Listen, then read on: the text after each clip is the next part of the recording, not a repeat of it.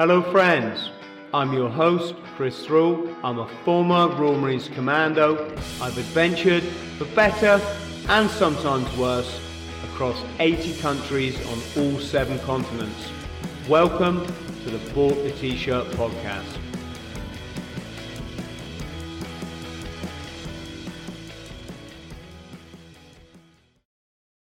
James, how are you, my friend? I'm doing fine, Chris. Glad to be here. Oh, it's great to chat to you again. For our friends at home, James Bartley is one of the world's leading authorities on everything. I'm just going to say, I'll probably get all this wrong, but extraterrestrial, UFO, phenomena, let's call it. And James very kindly invited me on his podcast. I think it was a couple of years back now, and we just chatted for 3 hours non-stop.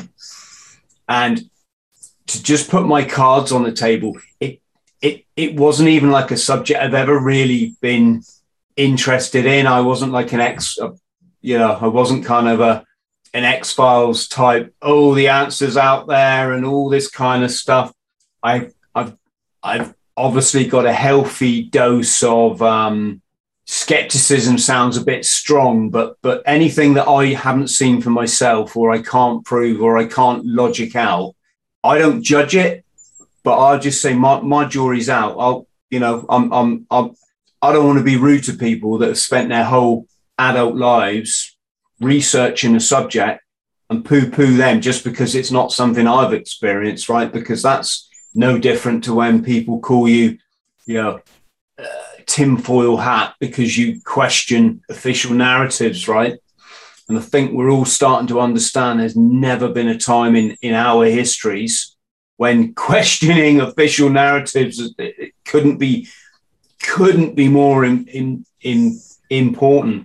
Sorry, James, I've gone on a wee bit there. Do you want to just refresh us on a little bit of your history, just so we know who you are? Sure, Chris. My name is James Bartley. I've been investigating alien abductions and extraterrestrial, interdimensional, and subterrestrial life forms and civilizations for like 30 years, over 30 years now. My mentor was Barbara Bartholick, who, in my opinion, was and remains, she's since passed away, the foremost alien abduction researcher in history. Nobody knew as much as Barbara Bartholick, and her first protege and her premier protege was Dr. Carla Turner, who has also passed away. I strongly believe both of them were assassinated, actually. And Dr. Carla Turner was also a friend of mine, and she was a pioneer, likewise, in this field. So I've had my own alien abduction experiences, which prompted me to embark on this odyssey of research, investigations, networking with others. I also have a strong background studying military history, studying the aerospace community, studying the intelligence community. I used to be in military communications as a civilian, working for Commander Naval Air Force's U.S. Pacific Fleet out of Naval Air Station North Island in San Diego, California. Excuse me. So, and I grew up as a Navy brat in a Navy family. So you can say that I was born into a military family. So I'm very familiar with the way the military works. I'm very familiar with how compartmentalization and how secrets are kept and maintained and how cover stories are created. And I would make a cogent argument that the alien abduction phenomena, the recovery of advanced alien technology and the back engineering of such technology is arguably the most classified, highly secretive projects in the world, bar none. What we've seen in the recent past that you alluded to, those are limited hangouts. It's interesting that you mentioned what happened in September 20 some odd years ago. What they did in that particular instance was the person who became the villain of that piece was actually an ally for many years to the U.S. intelligence community. But the fact that he was an ally was memory hold, quite frankly. So when you see people presenting themselves as Pentagon experts today, What they've conveniently done is memory hold all of the information that has been uncovered by dedicated researchers for many decades. There's been many highly regarded, high integrity witnesses, whistleblowers, military and civilian alike, scientists, engineers who've come forth and shared what they've known, not only from personal experience, but from within the military industrial complex. So when people come around showing videos of UFOs or unusual phenomena and present that as, well, the military is mystified as to what these objects really are, that's nonsense. The military, elements of the military intelligence aerospace community have a very good idea, at least where some of these extraterrestrials come from, and have a very good idea of the nature of the technology that some of these civilizations possess. So, just as an opening, I'd like to get that out there. And James, just a little bit about your own family ancestry, because I remember we discussed that last time. I know you've been around this beautiful planet somewhat. Well, my ethnicity, mostly Filipino, throw in some Chinese, throw in some Portuguese and Spanish. So I'm kind of a mutt, you might say, but mostly Filipino and Chinese. But you can tell by my accent, I grew up in America. So that's why I sound the way I do. And my education was from America. Mm. Do I remember Hawaii for some reason, or am I? I only stopped over in Hawaii. I never actually, got around and visited the place. I've only stopped over on flights coming and going. Yeah, when you say Filipino, Portuguese, Spanish, then my mind just starts thinking about food. Not surprising. I want to come to your place and you can cook for me.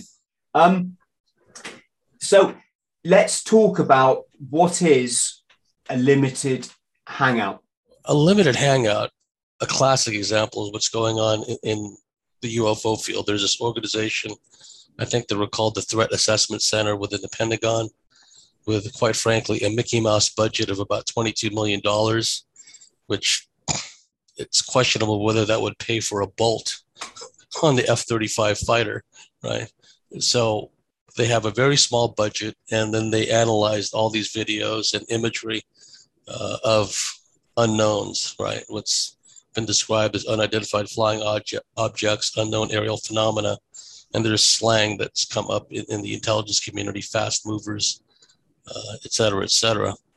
And so what they're talking about when they show these videos, however interesting and fascinating they may be, it's still a limited hangout because they're not talking about the history of the subject. For example, there was a guy named Stephen Schiff. He was a congressman from the state of New Mexico, and he kept getting letters, and he kept being pestered essentially by his constituents in New Mexico about the Roswell event, July 1947, which was the actual retrieval of a crashed alien craft. And there's a whole backstory about that. Sheriff George Wilcox was the sheriff of Chavez County, if memory serves. And not only was Sheriff George Wilcox threatened with death, but his entire family was threatened with death, down to his grandchildren, okay? Because he had been one of the people that had seen the alien bodies. And bodies can't be explained away. Technology or wreckage, no matter how exotic, no matter how unusual the properties, and they were quite unusual, that was found at the Roswell debris field, can still be explained away. But seeing a humanoid, non-human life form that can't be, living or dead, cannot be so easily explained away. And Sheriff George Wilcox was one of the people that saw the bodies, and he was threatened with death. And he wasn't the only civilian witness that was threatened with death. And I would argue that a crashed weather balloon would not garner such hostility from the U.S. government and the U.S. military in particular. So getting back to Congressman Stephen Schiff, like the good congressman he was, he acted on his constituents in treaties. So what he did was he got the Government Accounting Office, which is the in-house federal government investigative arm, to do an inventory, an audit, and a search for all information relative to the UFO crash retrieval at Roswell, New Mexico in July 1947. And Stephen Schiff was quickly found out that he was being stonewalled by the Pentagon and particularly by the Air Force. But he was tenacious. Once he got his teeth into the subject, he wouldn't let go. So he kept pushing and kept pushing and kept pushing. And then eventually, Stephen Schiff died of a quick-acting cancer. Now, where have you heard this before, right? Thomas Van Flandern, just to give another example of a guy who died of a quick-acting cancer. Dr. Thomas Van Flandern worked at the U.S. Naval Observatory, and he was aware of a very, very large astronomical body coming up from the southern skies, which was having an effect on the orbits of a number of the planets in our solar system. It was exerting a strong downward pull on a number of the planets and affecting their orbits. So he went to New Zealand with an 8-inch telescope to see what he could see, right? And then within 2 weeks or so after returning from New Zealand, he likewise died of a quick-acting cancer. But that's just another example of how the intelligence community does away with some of these people. So the point of relevance is, if the person, Luis Elizondo, is the one who keeps getting on TV these days, and other people like him, rather than drone on endlessly about these videos that they've got and about how far out and fantastic and unusual they are, why don't they talk about Congressman Stephen Schiff dying of a fast-acting cancer, who was pushing for the Government Accounting Office to reveal everything that they knew about the Roswell event? Why don't they talk to the surviving family members of Sheriff George Wilcox, who was threatened with death? And like I said, he was not the only person threatened with death, civilian. So a military person who disappeared was one of the nurses who saw one of the alien bodies. The coroner, Glenn Dennis, if memory serves, I think he's since passed away, but he was, no, he wasn't a coroner. He ran a funeral parlor in Roswell, and the Air Force, Army Air Force at the time, contacted him, and they wanted to know if he had hermetically sealed small child-sized coffins, right? They didn't specify why they needed them. Long story short, Glenn Dennis knew a nurse at the base. I think he'd been dating her for a while, and over a couple of meetings, because the whole base went on alert, he wasn't allowed. He went to the base because there was an injury or a car crash or a plane crash, what he thought was going on. So he went over there, and then he was treated, rather rudely, and was treated to some hostile behavior from the military police, and left, right? But he eventually got together with this nurse that he knew, this Army nurse, who told him that what they found out in the desert was this crash of a vehicle. They didn't know what it was, and she'd seen these bodies which weren't human. Long story short, that nurse wound up disappearing and dying of a alleged plane crash not too long after, because she was deemed a security risk, right? So the point I'm making is this kind of stuff had been going on all along, and Roswell was just one of a number of crash retrievals, let's say. That's what they were called. And the godfather, if you will, of UFO crash retrieval research was the late, great Leonard Stringfield. Leonard Stringfield was an intelligence officer with the Army Air Force in World War II. He served in the 5th Air Force in the Pacific.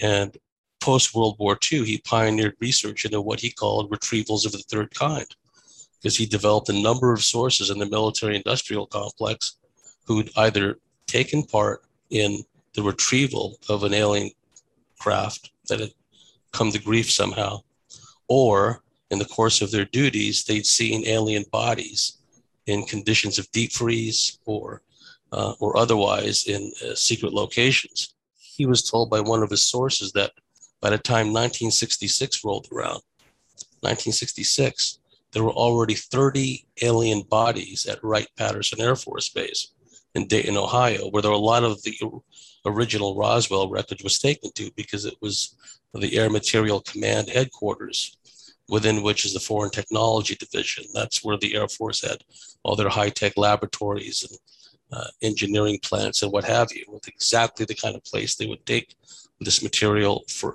research analysis, et cetera, et cetera. And if you just look at the Roswell case alone, the cast of characters, right? And this will be familiar stuff to people who study this, but if your audience is not really familiar, and since your audience is made up of a lot of military or ex-military people, I think they should know this, because like I said, the subject is so highly classified and highly compartmentalized. You look at the base commander at Roswell, not the base commander, but the wing commander of the 509th Bomb Group at Roswell, which at the time was the only nuclear strike force in the world. This was the same outfit that dropped nukes on Hiroshima and Nagasaki. It was Colonel William Blanchard, who was the chief of staff of General Curtis LeMay in Guam in World War II when they were conducting the B-29 air raids against Japan, right? The person who helped initiate the weather balloon cover story at Fort Worth, Carswell Air Force Base, used to be known as, outside of Dallas, Fort Worth, was General Roger Ramey. He was a veteran bomber commander in World War II, and he also served in India, the China-Burma-India theater, and then he served in the Marianas under General LeMay. So these are real people, real historical people that were involved in the recovery of the alien technology. And there's one, and I'd like to hear your thoughts on this too. There's a photograph of General Roger Ramey in his office with a document in his hand. Laid out on the floor was all this junk, like aluminum foil, balsa wood, et cetera, because that was the weather balloon, right?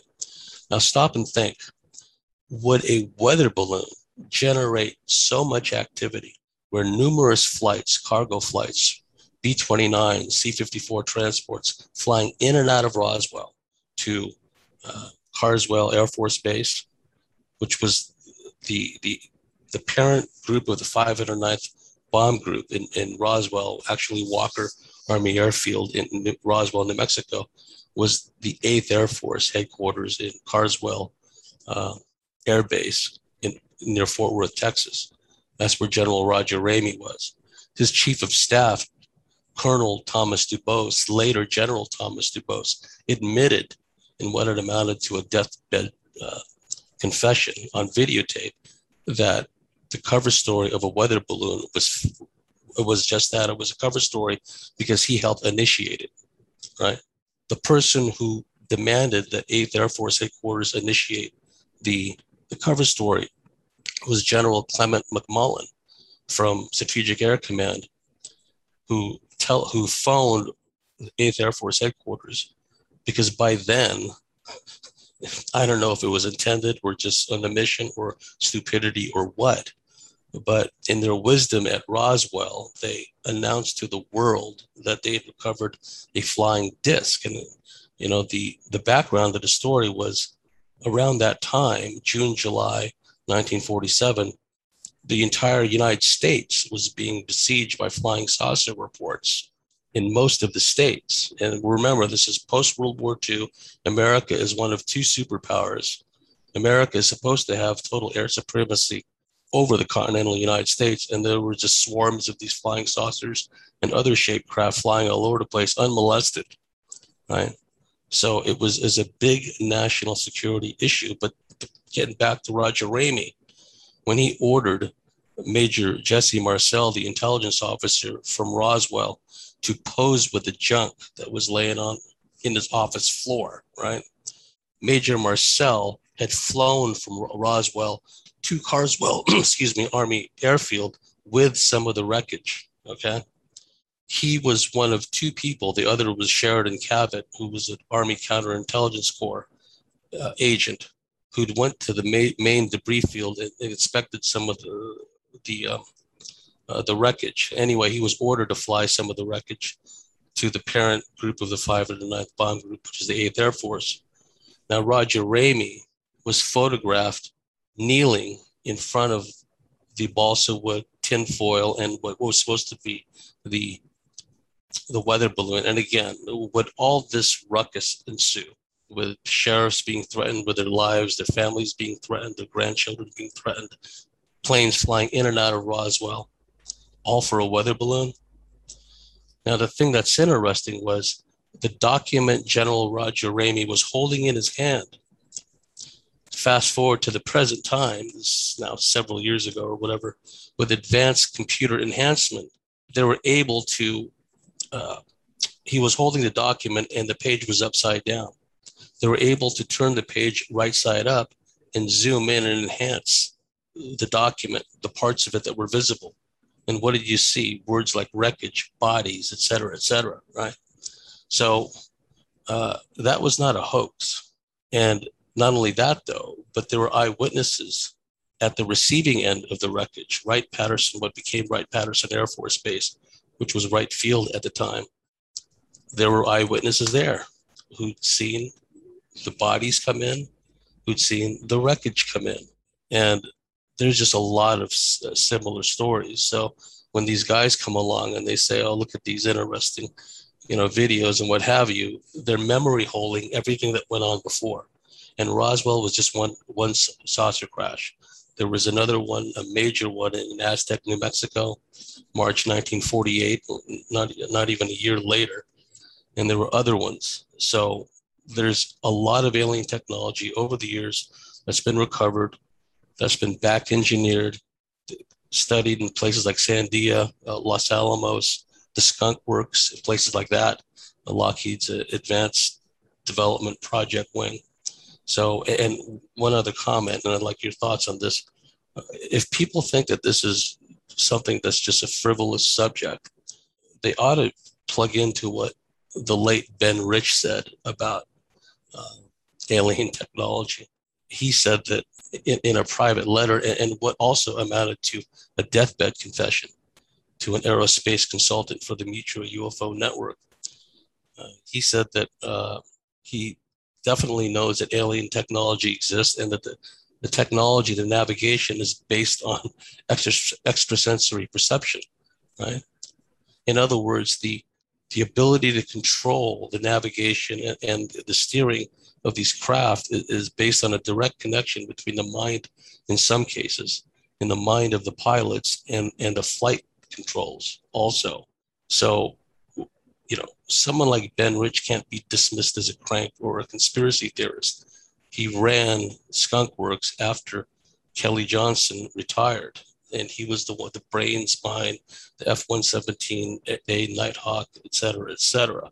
So anyway, so when I do the research, I look at it from the hardware perspective, the recovered alien technology and its known capabilities, but also look at it from, the boots on the ground perspective, where the rubber meets the road, where normal everyday people like me have had encounters with ETs. And I've had encounters not only with ETs, but I've had encounters with deep black elements of the military who were deeply involved in the cover up of all this. So, I just wanted to get that out there. Yes. And James, just sorry to harp on about a point, but the actual definition of a limited hangout for me, for my understanding, is, for example, Roswell in itself, where everyone focuses in on that, but really it's kind of like a diversion from the actual real narrative. So a limited hangout, say, it's where a lot of interested parties will literally hang out on this information, dissecting it and sharing it and believing it, and it's forming there. But it's actually it's kind of like to throw people off. Yeah, like a smoke and mirrors, like a diversionary thing. To keep people off the scent. Yeah. And that's the point I was making about these people that have come up out of nowhere the last several years, the so-called Threat Assessment Center at the Pentagon with the Mickey Mouse $22 million budget. Sure, they're interesting, compelling videos. I've seen better, and many of my colleagues have seen better. But what they're trying to do is they're trying to make it seem like it's all a new thing, right? And they're keeping it still at arm's length. Okay, here's a video of an unknown object. So they're hovering above the water, then it goes into the water, right? But they're avoiding the rubber meets the road aspect, the actual recovery of the technology itself, the back engineering, the research and analysis. Like I've met Bob Lazar, okay, and I talked to him briefly, and I've been out at near Area 51, and I've seen some of the craft that have flown out of there. And these are not the kind of craft you see at a normal airport or a normal military air base.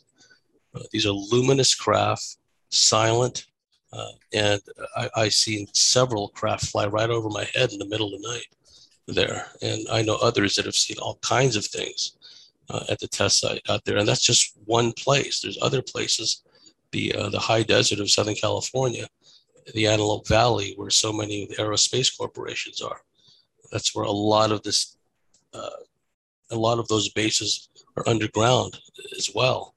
And so they work on all this technology, and then they test fly it at places like Area 51 or S4 in the Nevada desert is one of a number of places where they test fly these.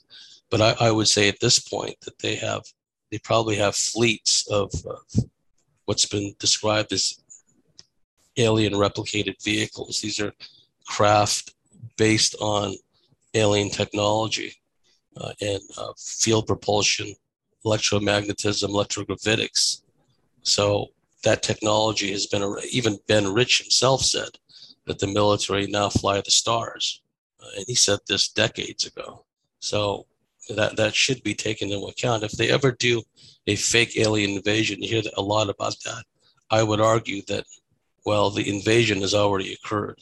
These non-human beings have covertly and not so covertly guided the development of our civilization to the point when you look at it now and everything is inverted, all these abominations they're trying to normalize, all this oppression, all this vulgarity, et cetera, that's being normalized.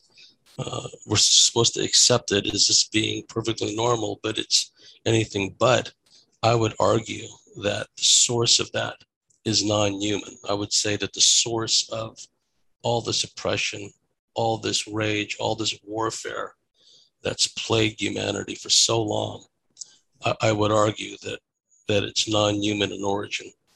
And I think that, I'm not saying that we're seeing the final act, but I could say that maybe, the final curtain has started to rise, and maybe the act before the final curtain, before the final act. I think that things are going to start to come to a head here before too long. And another thing also about the so-called elite that run this planet, a lot of their heinous practices that they indulge in, which again, they're trying to normalize. That's anything but normal, what we would call human behavior. Because if we go back to the lore of all these civilizations around the earth, they always talk about this interbreeding, this hybridization between the gods, if you will, and humanity, and how this hybrid Brahmin class, if you will, has this priesthood in its various forms around the world that's taken over basically as intermediaries between the gods and humans. And it's these laws that they make up, and all these pagan forms of worship that they've created, which they've normalized again. And the symbology of this is all around us. So if there is a fake alien invasion, it's only because the aliens want there to be a fake alien invasion. It's kind of the final nail in this, control system, so to speak. My gosh, friends at home, this is a man that knows his subject. I see Bob Lazar gets quite a hammering on Wikipedia, which I'm always quite, my red flag indicators go up when Wikipedia tries to publicly destroy someone. It does make you wonder. I mean, once you use the term conspiracy theorist, you've just lost the high ground. You've just lost. It says so much about what you're trying to achieve. So, well, Lazar has brought people out there to the test site. He brought John Lear, who was the son of the creator of the Learjet, and John Lear himself was a CIA pilot and well known in the UFO field for many years. And Lazar told him there's going to be a test flight, this week at a certain time, and I know where to go to see it. And sure enough, this craft rose up above the Groom Mountain range. It was videotaped. That made world news back in the late 80s, early 90s, right? And Lazar said things that only an insider could have known. He said from the military perspective, it's actually the Navy, elements of the Navy and naval intelligence that ran a large part of the alien back engineering program. And that would make sense from a historical standpoint, because the Air Force didn't branch off from the Army until, 1948. Before that, the real technological branch of the U.S. military was the Navy. And elements of the Navy still are extremely super advanced compared even to the Air Force. So, how would he know that unless he was a part of the program? And also George Knapp, who was the first to break the story about Bob Lazar in Area 51. George Knapp was the investigative reporter for KLAS News in Las Vegas. And he'd found a source that actually worked at the same facility as Bob Lazar, S4. And so he put this source that he found together with Bob Lazar. And this source told George Knapp, I think Bob Lazar is a phony. I think he's a fraud, and I'll prove it to you. So George Knapp put him together with Bob Lazar. And this guy asked him specific questions. How do you pay for the food? How do you get from here to there? Could you describe the layout of the cafeteria, et cetera, et cetera? And this guy came back to George Knapp and said, yeah, he's legitimate, because there's no way he could have known about these places, known about how you do things there without actually having been there. And, there's other forms of proof of the fact that they erased so much of his educational history. And when you hear the skeptics say, oh, Bob Lazar, he can't prove that he was educated at any of these places, that's the oldest trick in the book.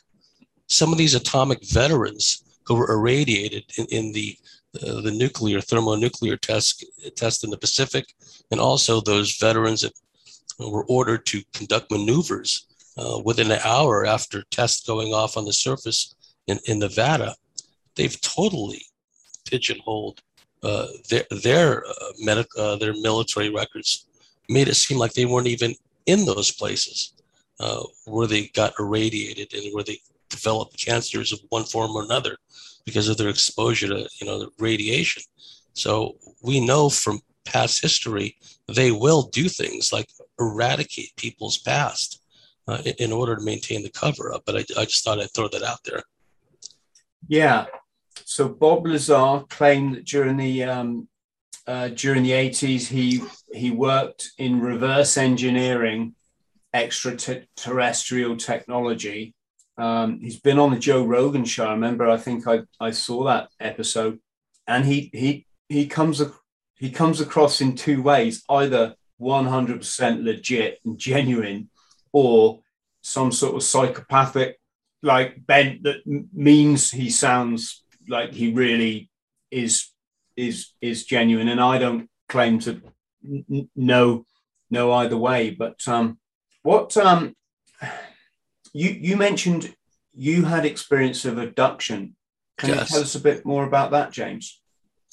Well, my first experience was when I was about 4 years old. I was living in Texas at the time. My dad was based in Texas. I can't remember if he was at the time with Naval Air Station Corpus Christi or Naval Air, what became known later as Naval Air Facility, Kingsville, but they're quite close to each other. And he was posted at both bases at one time or another. So I can't really remember which one he was at the time, but as a frame of reference, it was the autumn. And I remember that because my mom was ironing his duty uniform, which was the dark navy uniform. And in North America, they only wear that in the autumn or the winter, right? So sometime around that time frame, I'd reckon this would have been around 67, 68, thereabouts. I had an encounter in my bedroom. It's a long story. I've mentioned it many times on my own podcast and on other interviews. I won't go into detail here, but it was a small being, I'd say about 3.5 feet high. It levitated, it floated in my bedroom. And it was about dusk. I remember that because I was playing in my bedroom alone, and we had Venetian blinds on the windows, and the waning sunlight was beaming in. Like I said, it was dusk. It was starting to be dusk, and I could see the dust motes hanging in the air, illuminated by the waning sunlight coming in through the Venetian blinds. And then I turn around, and then there's this little critter that's just floating there, right? And being a little kid and being quite territorial and possessive of my belongings, like my toys and what have you, it wasn't a case of me being frightened. It was a case of me being very territorial. It's like, what are you doing here? The implication being, this is my stuff, this is my room, these are my toys. What are you doing here? Get out of here, right? And I went out to the living room to let my mom know that there's this little, I call him a little man in the bedroom, and my mom was ironing my dad's uniform. She couldn't be bothered, right? She just thought I was just babbling on about something. So long story short, I grabbed her by the elbow, literally drug her back to my bedroom, flung the door open, right? Of course, the being wasn't there. And then my mom got upset and stormed off. I walked into the bedroom, closed the door behind me, and then he manifested again, almost with an "I told you so" kind of expression, right? And then it telepathically talked to me and told me a few things. And that was my first experience that I'm aware of. But things really kicked in a high gear. And these experiences happen intermittently, cyclically over the years. There were some, big years like the early mid 70s, 74, 75. I would wake up with these horrific nosebleeds. My whole pillow would be saturated with blood. On one occasion, as a young boy, I was laying in bed. I was immobilized, and I felt this long metal probe being shoved up my nose, my nostril, and then I felt this popping, painful sensation, and I blacked out. And the next morning, my pillow was covered with blood. I used to wake up with stickers and dirt on the bottom of my socks in the morning, as if I'd been outdoors at night. So things like that is unusual stuff had happened. But things really came to a head in 1990. I just come back from Germany. I spent the summer in Germany on a language study program, and then went back to San Jose, California. And within a span of several weeks, and starting around early September 1990, I just had a series of experiences culminating in a full-blown, full waking consciousness experience when I woke up and I found what I later came to know as 3 reptilian grays. They were the familiar, I'm sure you've seen the iconography and the pictures and what have you, with the big heads. And they're really eyepieces. The big black eyes are really eyepieces. But instead of normal hands, if you will, they were claws. They were clawed hands, which Dr. Carla Turner referred to as chicken claws, right? So I woke up to find 3 of those in my bedroom. And I've told this story before in other podcasts. I'm not going to get into details, but, they took me up into their big craft, and just things really unraveled from there. So, the next morning I was a basket case, as you can understand. But in order to control my fear and the anxiety I was feeling, because by then, like I said, that was a culmination. There were several things that happened before that when I came back in September 1990. As a way to gain control of this situation, I just immersed myself in research. Clearly, what happened was an encounter with something non-human. So I just kept going back to the bookstore. This is long before the internet. I kept going back to the bookstore in the shopping center. I had to actually drive quite a distance to get there. And I just basically cleaned the place out of every book I could find about alien abductions and UFOs in general, right? So did you not, or did you feel any need to investigate whether you might have been suffering from that this is some episode related to childhood trauma? well, the experience absolutely was traumatizing. I was Yeah. skittish and had, a high degree of anxiety and trauma for some time, and that was precisely one of the reasons why I immersed myself in the research to gain control, regain control. But as far as any kind of trauma from my childhood, which may have accounted for that, no, I would say, it's kind of like, what came first, the chicken or the egg kind of thing. Because when I did a life review, and what I did was I got like a yellow legal pad of paper and just wrote down from as far back as I remember every unusual thing that ever happened to me. Right. And after several pages, I realized that this thing was with me, whatever it was, all my life. And then further down the track, I realized that there was also this deep black military element in my life as well. We now know, we have known at least since the late 1980s, that there's a deep black military aspect to this, where certain people that have alien abduction experiences also on occasion are essentially kidnapped by deep black elements of the military, and they vary from the Army, Air Force, Navy, depending on what part of the country you're at. And also sometimes 1 week, and this has happened to friends of mine, it could be the Air Force abducting them, and then a week or two later it's the Navy abducting them, right? And they're taken to a secure location, very often in a military facility or underground, or if they've rented out or leased out like office space in some office complex somewhere in town or nearby, they'll take you there, and they will use narco hypnosis. They will utilize mind control. They will also train some of these people, right, in paramilitary activities, let's say. And they will also train them to survive in possible future contingencies, future apocalyptic scenarios, if you will. And it runs the gamut from trying to survive in a nuclear, biological, chemical environment, foreign military invasion, alien invasions. I mean, zombies, literally. Some of these scenarios involve, training to survive zombie attacks. And the zombie attack dreams and zombie attack training goes back decades, right? I remember having those things a long time ago.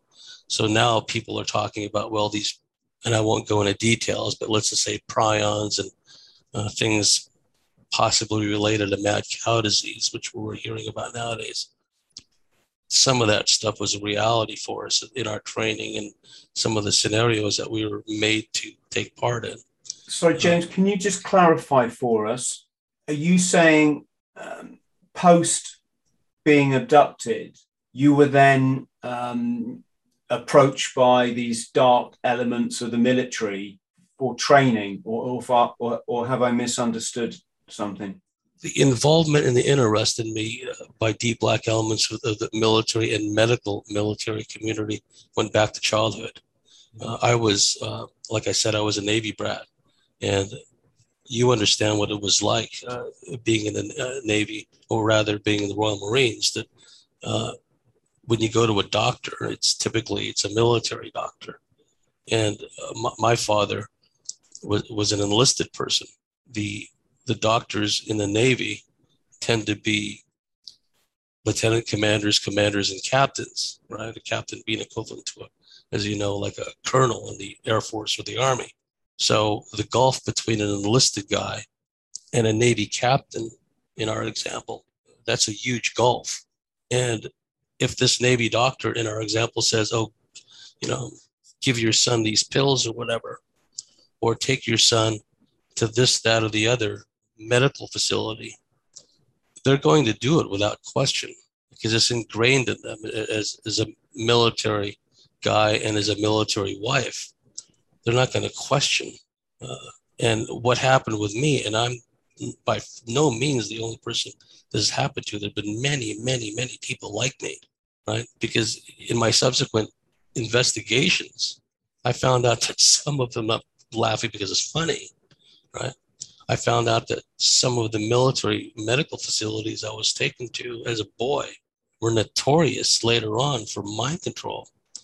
Oak Knoll Naval Hospital, Naval Medical Center in Balboa Park, San Diego, Letterman Army Hospital in the Presidio in San Francisco. All those places later became infamous or well known within the research community as far as places where people were taken for mind control. Now, I know that. Is that what we'd know as MK Ultra? Well, it may be an offshoot of that. And I know some people, the knee-jerk response, because so many of them, succumb to brainwashing, basically, to think that aliens don't exist and only, there's only mind control. There's no aliens involved, right? Well, I'm here to say that, in my view, a military abductee, a MILAB, as we call it, my definition of a MILAB is someone who's a legitimate alien abductee first, who over time somehow draws the attention of these deep black elements of the military. And that was the case with me. So from an early age, on one occasion, I woke up in a medical clinic with these wires attached to my head and the whole bit, right?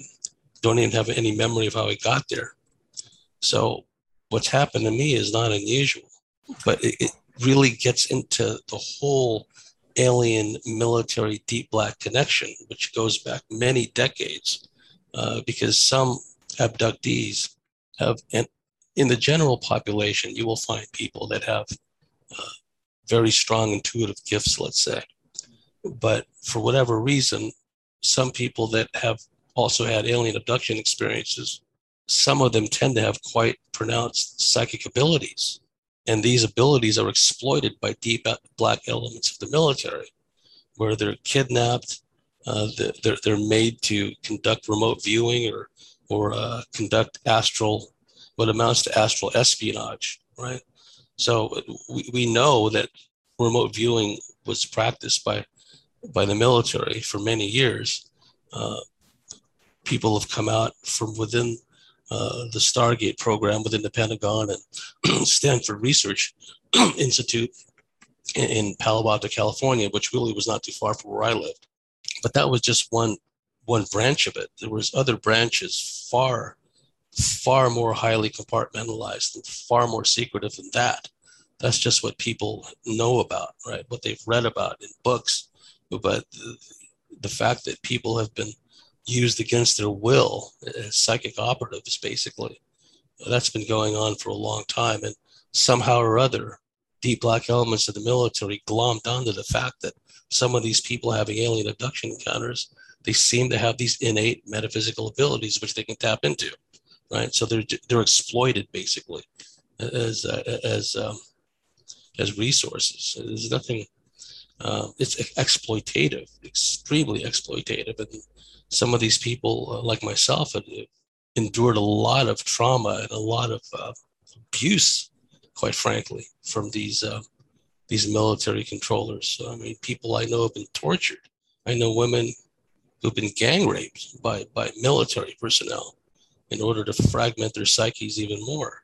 So there's nothing glamorous. When I hear people talking about being a super soldier, I just roll my eyes because it irks me no end.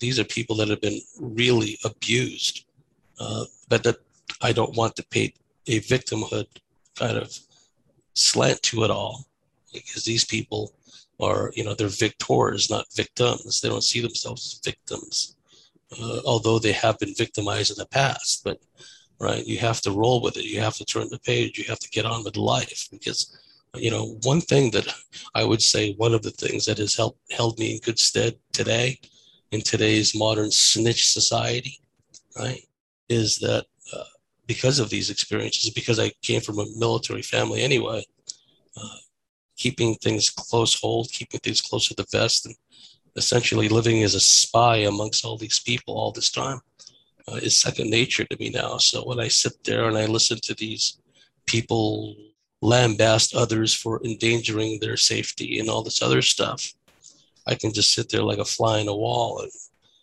I'm not going to disabuse them of that. I'm not going to try to inform them or wake them up or anything. It's like I'm undercover as far as that goes, right? So that's held me in good stead because I've been like this all my life. I mean, it may seem contradictory because I'm on a podcast now, but this is only one part of my life. No one that's not involved in my field Can I just chuck knows the side of me, right? Can I just chuck some stuff at you, James? I don't please. I don't want to sound in any way like dismissive or disrespectful, but I just think as scientists, and by scientists I mean people that are interested in truth, isn't it? Essentially, I get a bit kind of upset because I talk to lots of people, obviously, and whenever anyone uses the term military brat, I personally think it says so much about, I don't know, maybe like how they're feeling about themselves. I only use it because I haven't come up with anything, another synonym, other than to say I grew up in a military family. Yeah, I don't think of myself as a brat, if that's what you mean. No, it's an Americana, it's a very common term, so that's why I use it. But it's the same when people suck up to you about being in the. It's just dude, you live your life. I just live mine different to you. I'm no, I'm sorry. I just want to explain so we don't all people listening don't think I'm trying to be disruptive. I just mean that military kids go through a lot. Can go through a lot of trauma, identity-wise, fitting in, the numerous moves, the different schools that you go to, the different countries that you might find yourself living in and adapting in. In addition, the most important role model in a boy's life, which should be his father, well, he's not there a good percent of the year.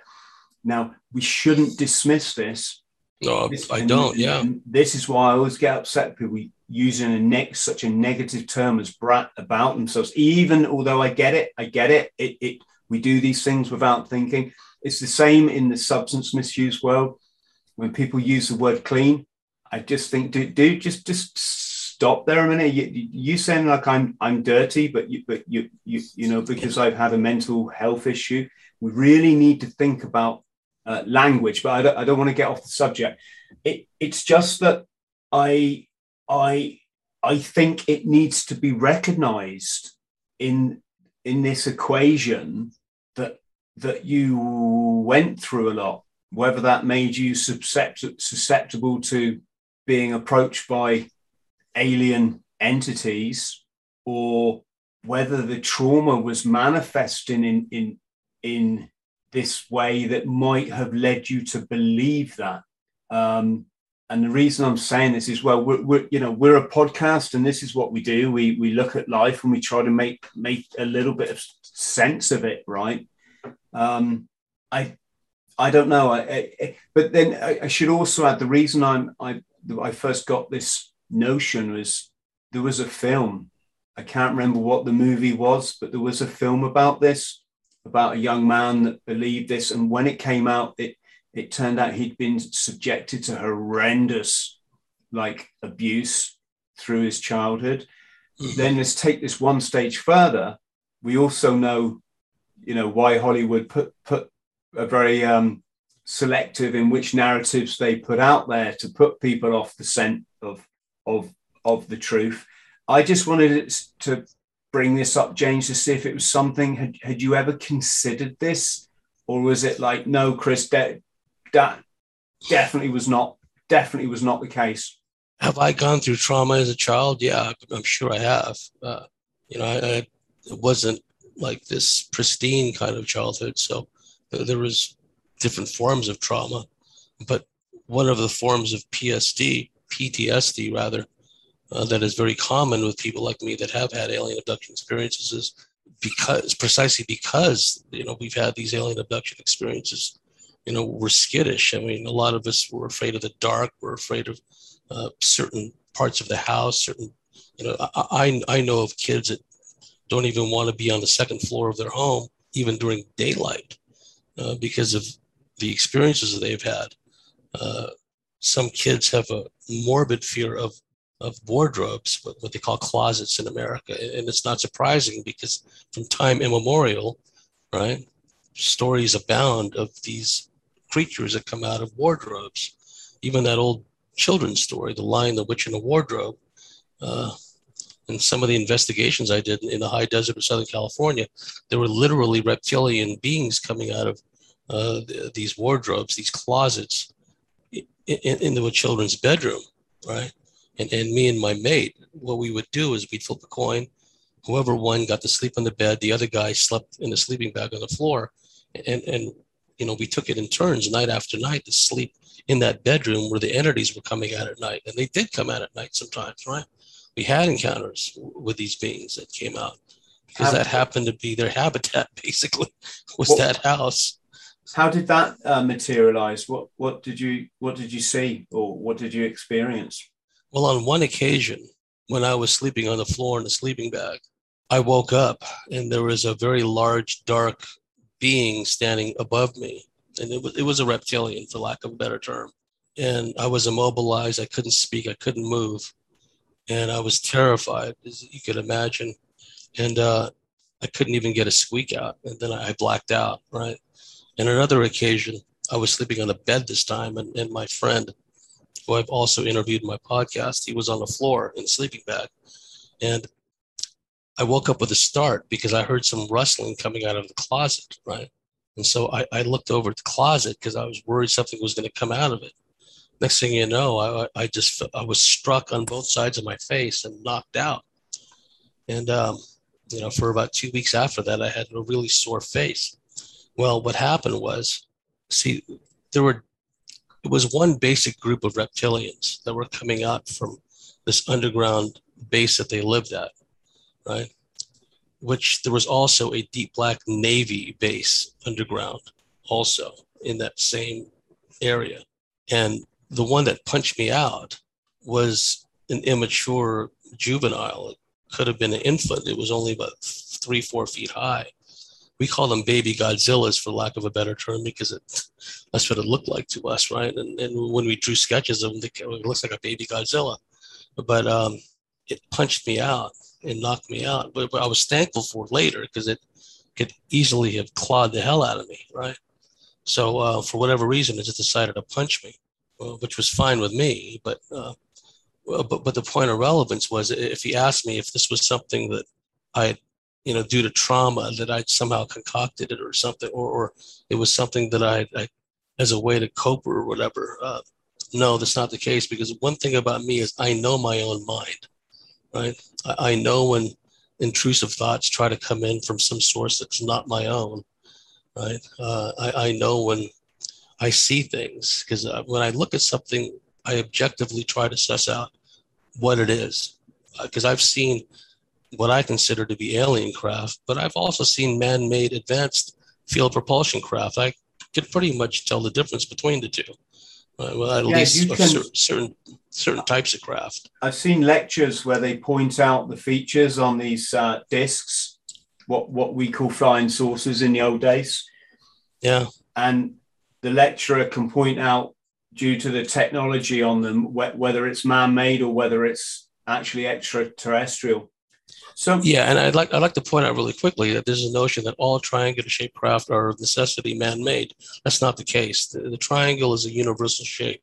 So some of the craft are non-human. Some of them are crewed by aliens, for lack of a better term. But others, and I've seen a number of the ones created by humans. I've seen a number of them in Northern California and in San Diego. So they definitely have a particular feel to them, and they look and they sound a certain way. Sometimes if you're close enough to them, you can hear an electrostatic buzzing sound if you're standing directly beneath them. So anyhow, I know we're running out of time here, but thanks for letting me come on. What I've done, James, I've just been writing some things down that have come into my head, and I just want to sort of chuck them at you so we can come up with something for our audience. because what you said there about the reptilian form, specifically coming from underground, this is a fairly recurring theme. If you ever look at this type of narrative on the social media channels or the video platforms, you're not the first person to come up with this notion. For example, I had a chap on my podcast, Bob. Just see quickly if I can Bob's name up. Oh, hang on. Maybe I had him. Yeah, Robert Wiegand. And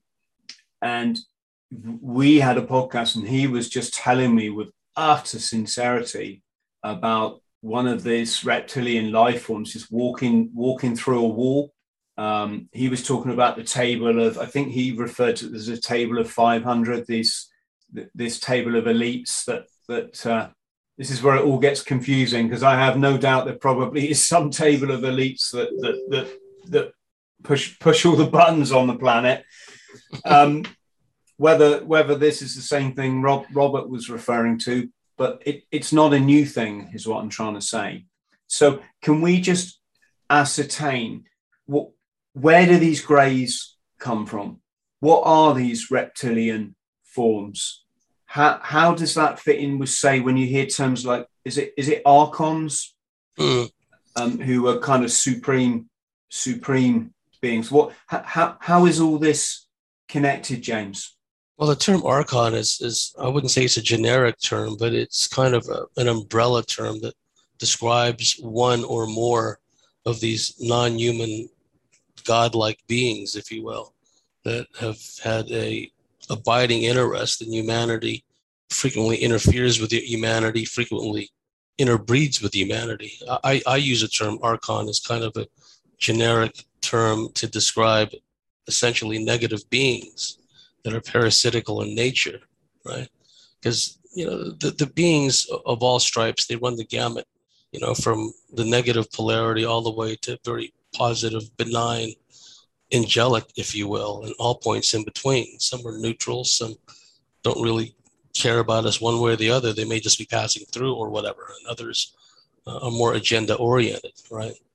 The grays that you referred to, I think the gray body type that we're accustomed to through eyewitness accounts, as well as what Hollywood has done, they represent a particular type of ET form.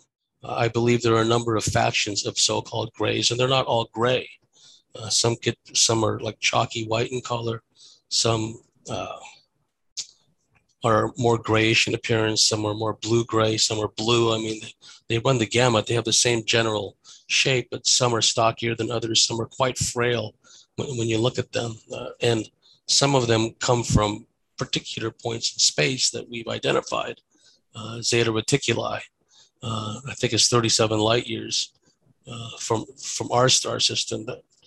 The technology that Bob Lazar worked on was from the Zeta Reticulan system. And he's by no means the only military insider or someone involved in the military aerospace community who's talked about these Zeta beings. Dan Sherman was a intuitive communicator who worked for the Air Force Security Service, that's what it used to be called. It was the NSA element of the Air Force. And in the early 1970s, he was part of a deep black, what he called the gray program called Project Preserve Destiny. And he was told when he was read into the program that at some point, the grid's going to go down. All power and everything else around the world is going to go down, but they're still going to need to communicate with at least one type of ET beings. And in this case, there were, once again, these Zeta beings. I don't know if it was the exact same group that, provided the technology that Bob Lazar worked on, but at any rate, he was told, Dan Sherman was told, and he's got a verifiable background, this guy does, that the beings he had to learn how to telepathically communicate with were from Zeta Reticuli. He was an alien abductee, and his mother was an alien abductee, and it was a joint NSA Zeta Reticulan program to genetically enhance Dan when he was still in his mother's womb, and then guide him, through childhood, through his teenage years, eventually, shunting him into the Air Force Security Service to specifically be in this program. So the point of relevance is that's one type of gray from Zeta Reticuli. Now, as far as the reptilians are concerned, there are various types of reptilians. There's not just one kind. Some are subterrestrial. They live in the big cavern systems beneath the earth, and they've been here, as long, or if not longer than we have. And then there are reptilians that are extraterrestrial, and there are some that are interdimensional. It's not interdimensionality and extraterrestrial are not mutually exclusive. It's just a matter of frequency and vibration. And some of these beings, they have the ability, not only do they come from another planet, another solar system in our cosmos, but they have the means to go to other dimensions. Just simple matter of altering their vibrational density, their frequency. And some of these beings fall into all three categories, where some of these reptilians have established bases here from time immemorial. They might as well be Earthlings because they've been here so long. But what they've done, and you can follow this in the lore of so many First Nation peoples here on Earth through what we would now call a genetic engineering program. They've crossbred, essentially mated with, but also using advanced genetics with the human surface population, and created a hybridized race of themselves, which I believe are the hybrid plantation managers who actually run this planet. And it should be pointed out that there were others before David Icke who were talking about this. In fact, David Icke, used some of my material in his Children of the Gods book, which is fine with me, right? But the point is that people like my mentor, Barbara Bartholick, Dr. Carla Turner, and others.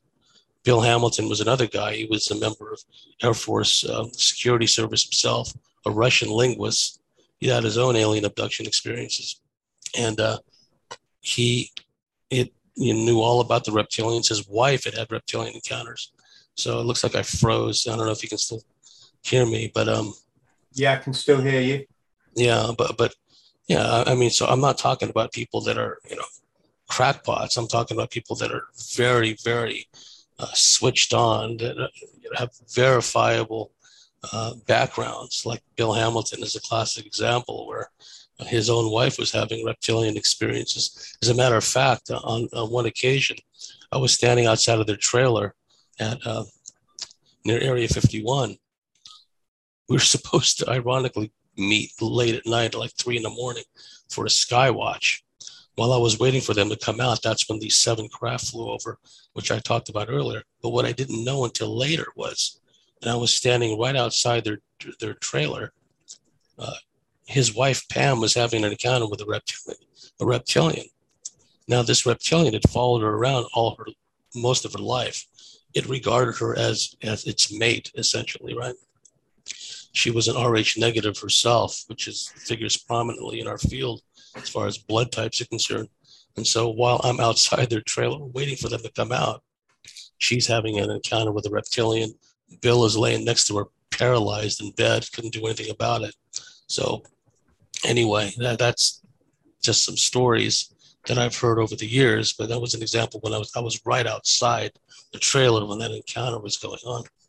I wanted to talk about the technology because one thing that always makes me chuckle is when certain parties in this world want you to believe that man got in a tin can, filled it with fossil fuel, and then went to another planet. It always kind of makes me chuckle a bit, for the simple reason the way to travel interplanetary, if that's even a word, would involve such a clever conception or concept of technology that you ain't going to get there in a rocket. The other side, the interdimensional stuff, that requires probably a slightly deeper, a much deeper understanding than physics, probably a much deeper understanding than quantum physics. But with respect to just actual geographical travel within this incredible solar system or universe, I'm guessing you would need to manipulate matter, atoms, molecules. I'm not a physicist, but you don't get from A to B by putting a shitload of gas in your tank and going boof, like Evil Knievel jumping the Snake River Canyon. It's got to be some clever conception of how you manipulate space, whether that's a space here on Earth or whatever. Do you have any ideas how it's possible to do that? And I just chip in, or how we're doing it, because obviously it's been alleged that the Germans had flying saucer technology. Whether or not that was in any way, shape, or form the same technology that our visitors from outer space, if I can refer to them as that. So what do you think we're talking here, James, technology wise, and for the both types of travel? Well, the general principles of field propulsion, electrogravitics, electromagnetism, they've been studied and have been put into practice from an engineering aerospace perspective for some time. There were actually articles in a popular American magazine called Popular Mechanics from the 1950s. Bill Hamilton showed me the actual magazine. He'd saved it after all these years, and it talked about how in the future, the craft of the future wouldn't require wings, it wouldn't require propulsion or jets as we understood it. It would basically fly like a flying saucer, right? And after a certain point in time, those types of articles began disappearing from the aerospace journals because all of it went black, all of it went highly classified. We know at least one particular race, the aforementioned Zeta Reticulians, the way Bob Lazar described it, and you can probably still find that video he made of it way back when, Secrets from the Government Bible, where he basically gave a class on video about how their propulsion works. The fuel that those beings from Zeta Reticuli use, at least that race or that group, they call it, Bob Lazar coined the term element 115. It's a stable element that produces its own gravity wave. And what they do is they amplify these gravity waves, point it to a distant point in space, power up the gravity amplifiers, and essentially pull that distant part of space to the craft, right? So interstellar travel doesn't involve traveling at or near the speed of light in a linear fashion. That's thinking in very conventional terms. This particular race, I don't know how any other race does it, but this particular race pulls the distant point in space towards it. And then when that distant point in space is now surrounding the craft, they simply turn off or they power down the gravity amplifiers and use a different mode of propulsion to get around. But that's how it essentially warps space, kind of like in Star Trek terms, the warp drive, right? So that's how that particular race does it. I don't know how, all the other races do. But it must be remembered that most star systems are binary or multiple star systems. And some of these other, probably many of these other star systems would tend to have elements that are naturally occurring there, but are not naturally occurring here. And this element 115 fuel, which Bob Lazar handled, and he was the one that came up with the term element 115, it's an example of that, which is, it's not native to Earth, not even available anywhere else in our solar system. If memory serves, Lazar said that Los Alamos had something like 70 pounds of it, which they used for research purposes. So, but again, that's one particular type of extraterrestrial race. It doesn't mean that they all utilize the same propulsion system or the same means of interstellar travel. But basically, it doesn't have anything to do with traveling at or near the speed of light in a linear mode. And as far as the moon is concerned, yes, I believe they got to the moon. I don't think they got there in the way they tell everybody, in these flimsy tin cans, and somehow the astronauts got past the Van Allen belt without being irradiated, and then somehow they. If you just look at the film from it all, it was all on a stage. It was all just fake. Yeah, it's just an example of just more quackery and more fakery. But as far as the Germans were concerned, there seems to be this school of thought that, the German advanced craft system, let's say, was the be all and the end all and explains away all these UFO sightings. But I don't believe that. I do feel that they did have a program underway where they were trying to develop this kind of technology, which the US later on, when they actually recovered some alien technology, they began their program, but it was deep black. If the Germans had the kind of huge fleets that they were ascribed to have by many researchers, I would have thought they would have used it during World War II, right? Instead of, just sending up these Heinkels and Dorniers and Messerschmitts. If they've got the technology, why don't they use it, right? But they didn't appear to do that. Yeah, I mean, they resorted to just chucking a load of explosives into a rocket and sending it over the English Channel, didn't they? It's not exactly. It was very effective.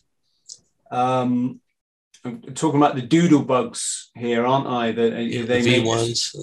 They made this horrible whistling sound when they got to altitude over the target and then began to drop out the sky. They made this terrifying whistle to frighten the population.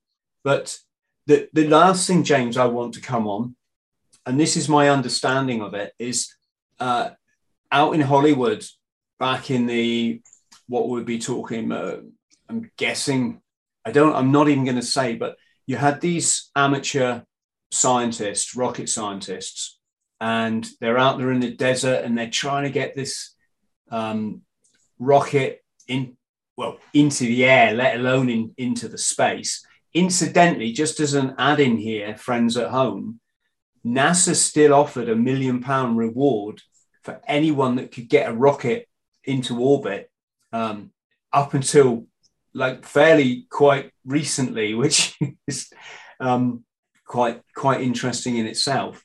But you had these young, let's call them young dudes they're out there, they're expanding their consciousness with all kind of mind-altering substances, and they're trying to. And I think what happened is they realized that their conception of physics was so limited by tradition and traditional method that there was no way they were going to get one of their rockets into space. And so what they did was started to explore the occult, wondering if there's some way they could summon up a magic to get these craft into space. And of course, at the same time, or maybe not at the same time, but in the same vein, of course, the Germans were doing the same thing. They had all their National Socialist Party scientists who were desperate in the Second World War to obviously master rocket technology. And as we know, in Operation Paperclip, they were then given immunity from prosecution to come over to form what would have been the American space program. And of course, what we now know as NASA. And you hear that these scientists were into the occult, I'm guessing, just because they're incredibly open-minded and they're exploring all kinds of possibilities. I just wondered if you had any thoughts on that or knowledge of this, because even to this day, you see some, there's kind of hints of Masonic symbolism around, what NASA are doing. I won't go there, but and then when you see things like the parallel that they landed on the moon at was 33 degrees. And yeah, I just wondered if you had anything to add. Well, Richard Hoagland's book, Dark Mission, I think it's the subtitles, The Secret History of NASA, is a good place to start, because he talks about how NASA, which largely founded and run by Nazis, right, was founded on occultic symbolism. And they apparently had, and they're not by no means the only institution or culture, if you will, that had a similar obsession. But they being NASA, had a obsession with the constellation of Orion, which is not surprising. Orion's even mentioned in the Bible, right? So the Freemasonic aspect as well, like so many of the astronauts and so many of these guys that had the right stuff, right? The early test pilots and what have you, many of them were Freemasons.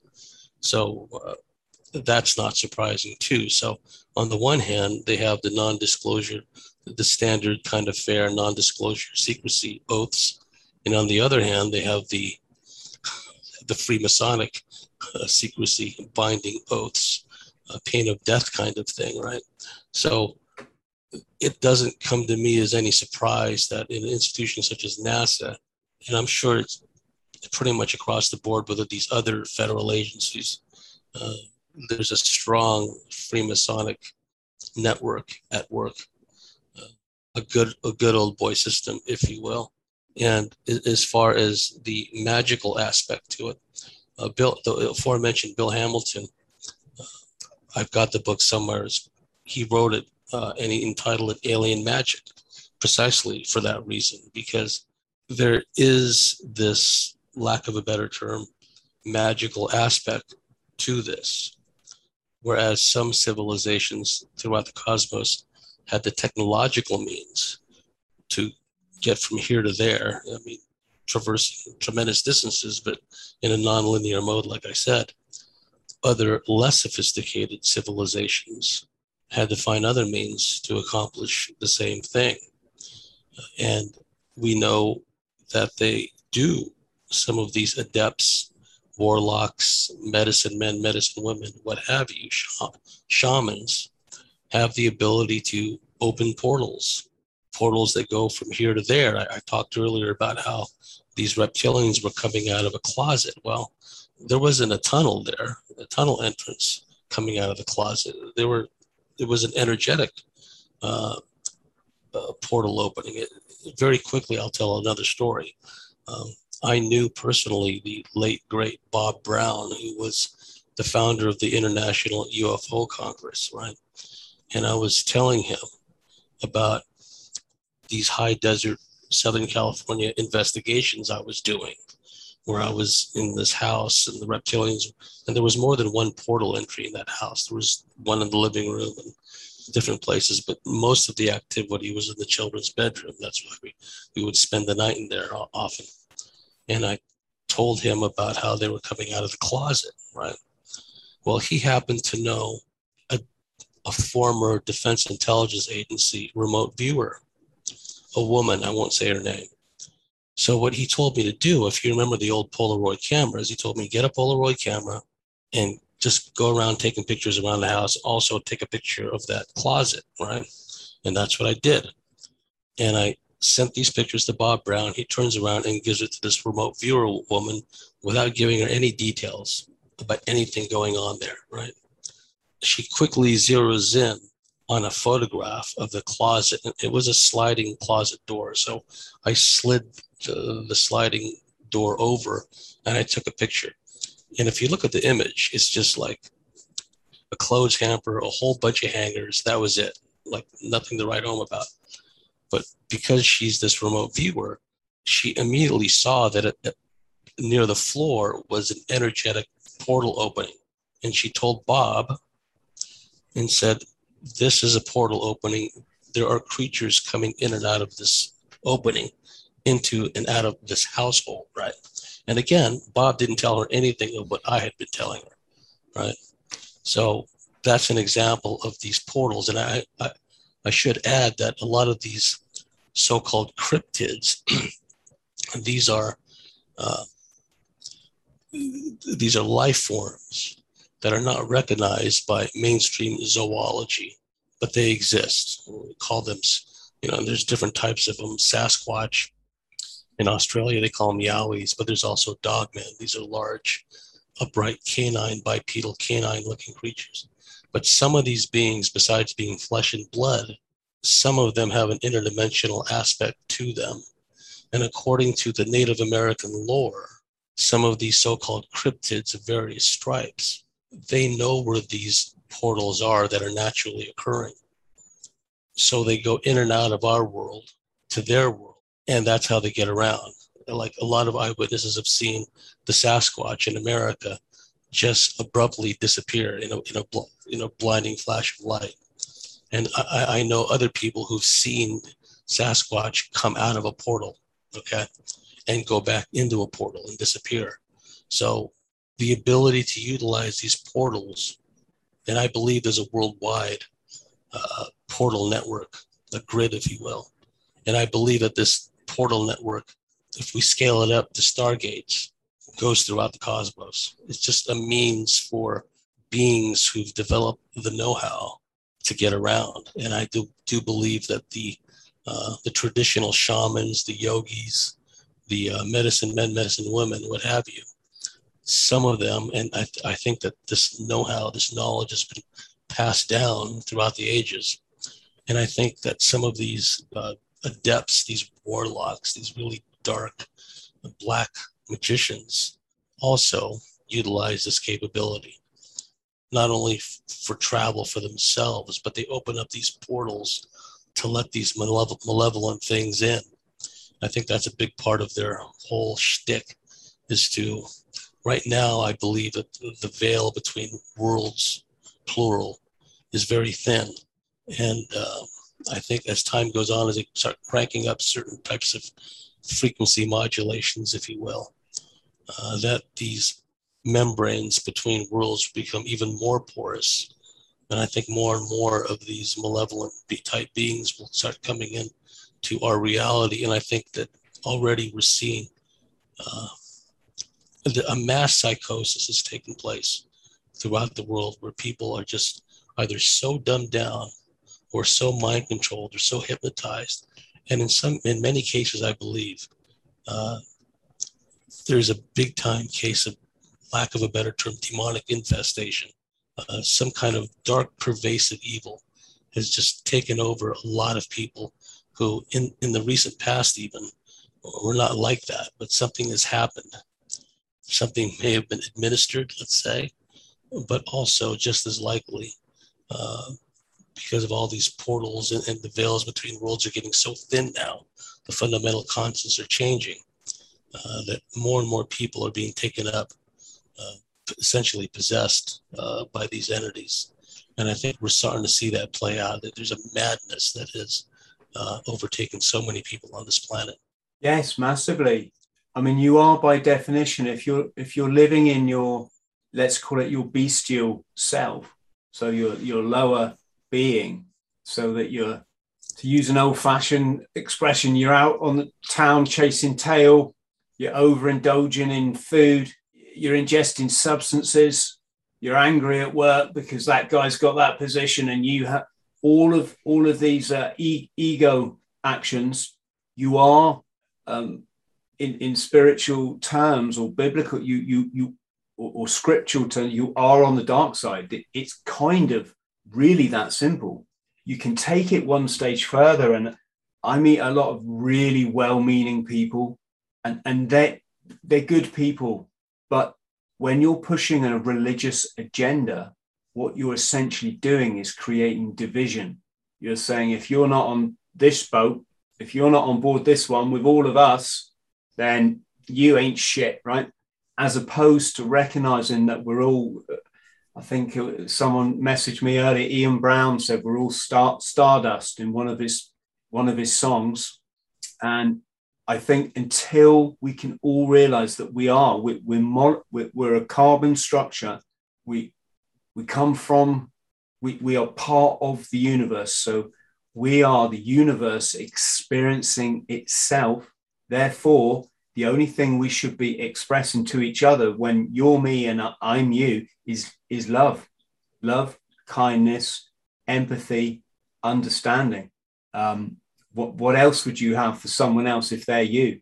But while you create, when you chuck religion into the equation, and when you chuck nation states and war, what you're essentially doing is corrupting that beautiful connection that we could all have with the universe. Because when you're saying that, hey, yeah, I'm in this religion and it's like the best, and you got to find this one, you got to find it. What you're essentially saying is that I'm different to you and I'm not. We are the same. How that fits in. This is why when I think about interdimensional or interplanetary travel, if people had the ability to do that, they'd be such an advanced population or such an advanced species. They would realize what I've just said. That would be, wouldn't need that explaining. This brings me on to my next thing. Is so when you see Fox News trying to glam up the alien scenario into like imminent alien invasion on the cards, and then you get these, what you could argue could be fantasists talking about a space program and do you remember Star Wars back in the 80s? That was slightly different. That was to shoot down nuclear missiles, but now they're talking about the same, space troopers and all this, just what I would say is just ridiculous nonsense, because if people can travel here, they are way more clever than your stupid bloody satellite tin can junk that you can only just get into the high Earth orbit, which isn't very high off the planet at all, and it's nowhere near space. So what I'm getting to, James, is when I see them building up this alien threat in the media, as opposed to looking at it from a scientific point of view, it's like, bloody hell, if there are that is so clever, like how do they do it? Then what I'm wondering is, do you think we're heading for I don't even want to say the term, but let's just call it a false event, where when we've seen false events in recent history and we know what they've led on to, do you think we're going to see a similar one with an alleged alien invasion at a time where, as you said, the population has become so naive and docile that and of course we've all been indoctrinated with the space lie since we were children, through Space 1999, Star Wars, Star Trek, all this kind of stuff. Yeah, I just think, and what we've seen this in recent times, with what people will totally believe without doing any research whatsoever, and then live their whole life in fear off the back of it. I'm wondering if there's something on the horizon. And I'm going to go one step further and make a prediction here.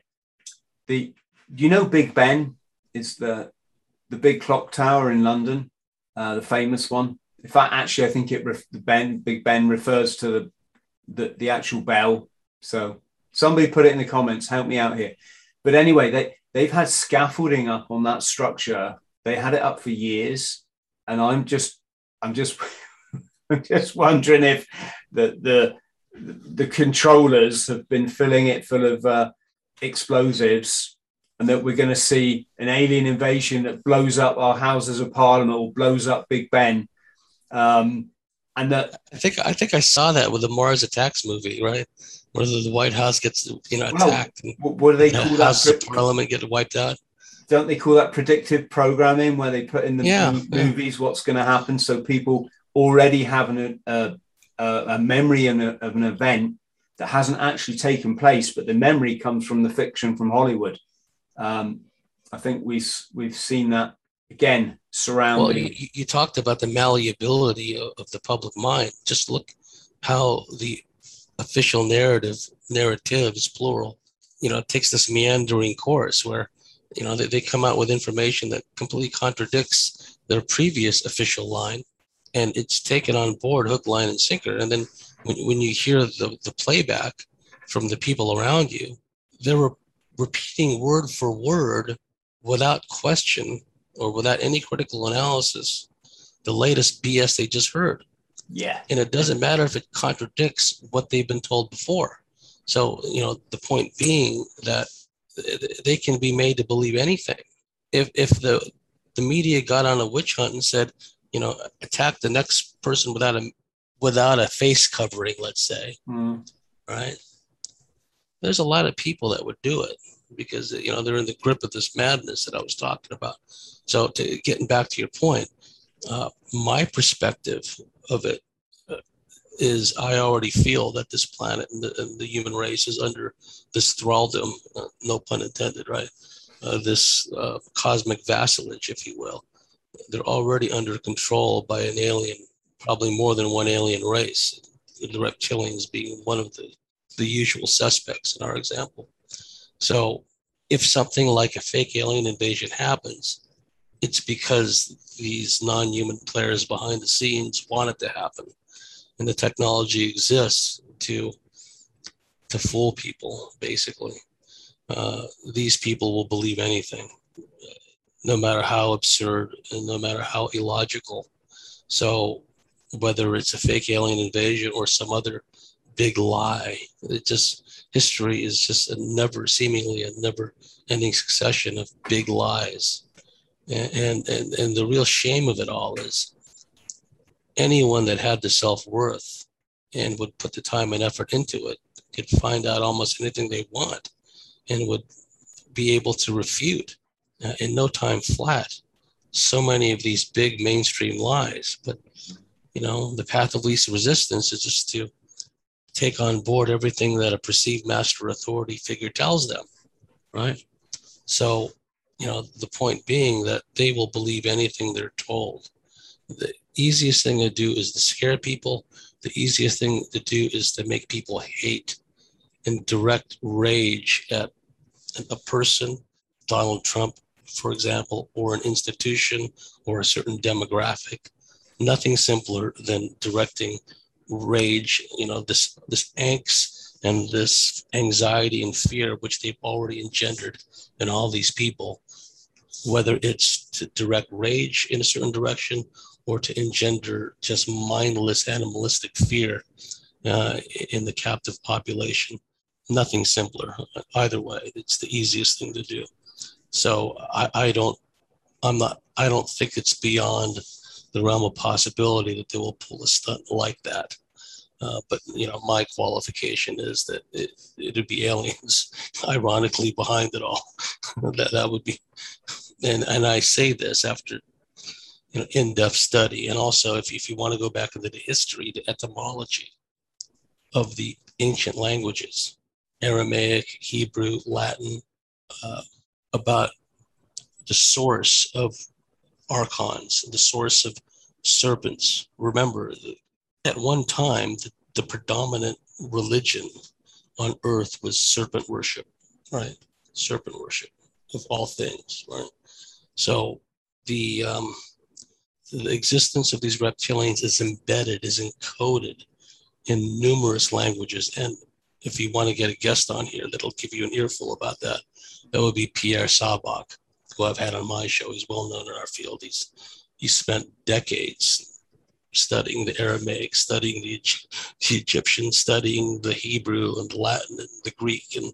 And he just found in this huge corpus of information from way back when that they're all saying in their own way that there are these beings who come here in craft that have this abiding interest in the human race and very often interfere with the human race and do things and present themselves as gods, literal gods. So that's a person that I encourage your listeners to plug into his work. His name is Pierre Sabak, S-A-B-A-K. Yeah, I'm just going to interject here and say we've also got to be careful because the civilizations that have gone before us, they appear to be far more advanced than us with respect to understanding like the whole shebang. You just look at the pyramids. When you consider that they were the theories now coming out is that they were built to produce energy in the same way that Tesla was able to produce energy. And you look at the materials that they were fashioned from, the water running that runs, the deep water that runs underneath, the copper that's been used in this, I believe it's copper, the fact that they would have been gold capped originally, it shows you that these ancient civilizations, and I'm not talking about the Egyptians that we know, we don't know if this goes back years and years again, that they knew way more than us. But one thing they also were very familiar with was the concept of the Kundalini, getting your body in perfect alignment with the universe, and you experience this natural high that's just makes life so worth living. I talk about this a lot because it's just a great place to live. And when you understand why you have to be in this spiritual place in order to make a connection with the universe and be a force for good in the world, and when you're in that place, you don't need anything. You couldn't buy me like a Ferrari and it's going to make me any happier than if I sit in the garden with the sun on my face. It becomes, all this greed, this hate, this bitterness, this bigotry, it goes when you make that connection. So of course the elites, they don't want you to make that connection. That's why they keep you indoctrinated in your angry, in your childlike left brain, because they don't want you to access the right hemisphere of your brain. And this goes back to the Garden of Eden story, where Adam and Eve went east of Eden. They moved to the right hemisphere of their brain, and that axis that opens you up to enlightenment then. But what we do have to be aware of when we talk about reptiles and snakes and this is that the symbol for the Kundalini is the snake wrapped around the staff. Very often the caduceus, and that's also the symbol of the American Medical Association in America. Yeah, and American Medicine Sans Frontières, that it's traditionally always been put there right in front of your face, and yet you will never find a general practitioner. Well, you might find one or two, but you're never going to find a doctor that knows anything about that. I went to my GP lately, and I talked about, alkaline diet, which for people listening, no, it doesn't mean that you become alkaline, because that's just as bad as being acidic. It means that you recognize your body as a living entity, has a pH balance, and it's really important to respect that with what you put into your body. My doctor was like, what's that? This is a person that's supposed to fix you when you're ill. Well, right?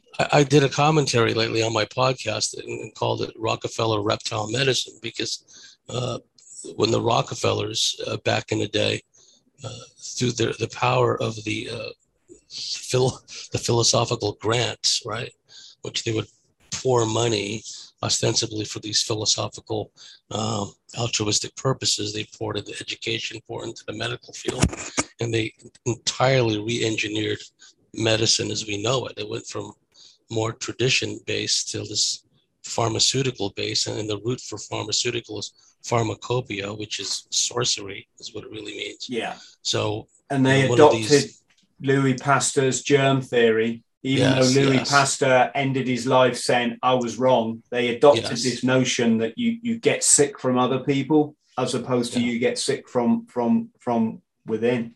But going back to the snake and the reptile thing, it's just important that we acknowledge in many cultures gone by, ancient cultures, that they knew this Kundalini experience. It's what they probably lived for, and hence some of the serpent symbology and reptile symbology it actually represents that, as opposed to like a sort of an entity, so to speak, or a living entity.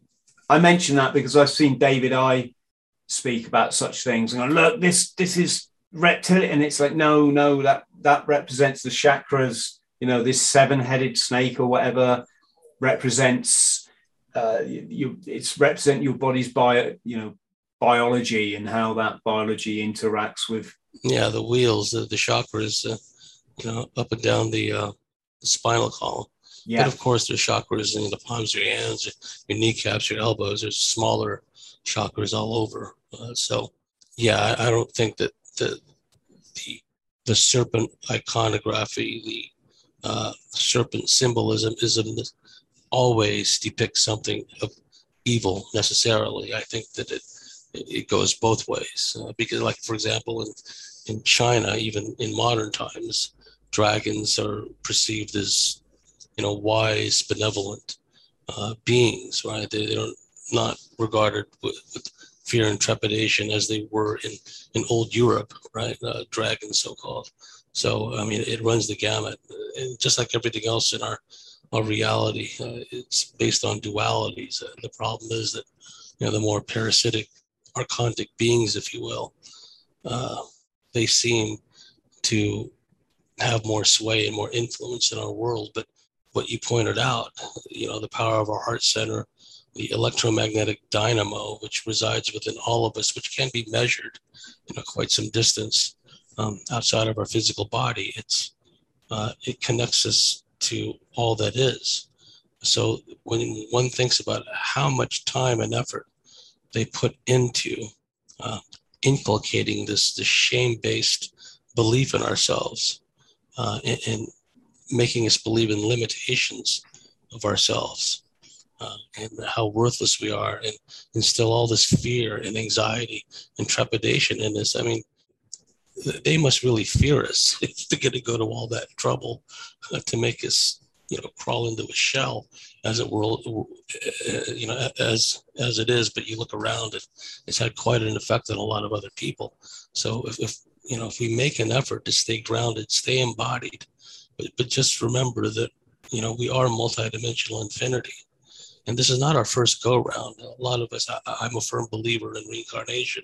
So this is not our first barbecue. A lot of us, this may be humanity's, at least this version of humanity, 4.0, 9.0, whatever it is. This may seem like, the darkest hour, right? But I would also say it has a potential to be our finest hour. I do believe that a lot of us chose to be here now.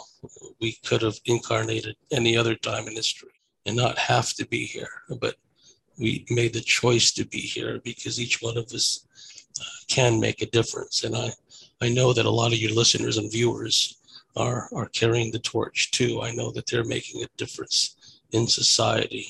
Never underestimate the power of one determined man, one determined woman, to make a difference in this world. And that's the key, not fall for their gains, not get pulled into their false flags, and not get suckered into, some kind of act that can be manipulated and spun out, give them the justification for more oppression and what have you. Resistance can manifest in many forms, but it comes from within, it comes from the heart, it comes from the mind. And one does not have to be physically violent in order to resist.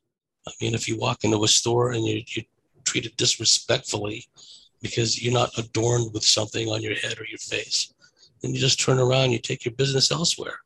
Yeah. Right? That's how I deal with such issues. I'm not going to let them upset my equilibrium. That's a failing on my part. Massively. James, listen, we were going to talk for an hour, weren't we? And we've gone. It just shows how much I enjoy talking about this stuff and exploring all the possibilities. But I love talking to you, mate. You're such a wonderful man. Thank you. And I feel the same way about you. You're doing a tremendous job, and you did a great job getting that para guy on your show the other day. That was brilliant. Yeah, keep up the great work. We're in a spiritual battle, and we need to start understanding this for what it is. And majority of it is fear-based. If you're going out doing certain things in sight because you're afraid of maybe you will end up with something that they've got you. That is control. It is control. We're all perfect beings in the universe. We're all the same. We're all made of the same stuff. Love, empathy, kindness is the only way. There is no place in it for fear. Because one thing we do know is we're made from carbon. We cannot go anywhere. Any molecule in my little thing, it's been here since the dawn of time. It will be here forever and ever. And this is just it's not an illusion, but it's this whole thing about creating people's identities. It's just so that they live in fear, worry about what they look like, what car do they drive, what job have they got, what house do they think, what does this person think of me? It's all an illusion. It's absolutely an illusion. Live for the now. You get one time in this spacesuit, perhaps, I don't know, but to spend any of that precious, what is it? Maybe we're here for 80 years or something. To spend any of it in fear and disenlightenment, unenlightenment, life's too short. Life is too short, and people that are pushing fear-based narratives, they got signs on their shops. They've got people, their staff are like wearing weird things, right? Don't go there. Do not go. This is your children. They are putting in a cage for the rest of their life on behalf of these entities, be they psychopaths or be there something higher there that we're not too sure about yet. But whatever it is, it's your reality will be what you create in your mind. And that's why I will never live in fear. I will never kowtow to somebody else's immoral agenda. Because you get one life, it's just worth living. So James, massive thank you again. Friends at home, if you could like and subscribe, that would be really kind. If you could support the Patreon, because let's be honest, how much did we pay the BBC all these years until people woke up and stopped paying that criminal charge? We paid them a lot of money, didn't we? We're not asking for that on the podcast. We're just saying pay us £1.99 a month. It's half the price of a cup of coffee. It's not a lot, because where you're not going to hear this stuff on the BBC. You're not going to hear this on the mainstream media, and it's important to support the truth. And it's a war out there, and it's really important to, pick your sides carefully and support them. Anyway, I've said enough. Much love to everyone. We'll see you next time. Friends, thank you for listening to the Bought the T-Shirt podcast. Please like, subscribe and share. And don't forget to follow me on social media. Username Chris Thrall. Instagram Chris.Thrall. Thank you.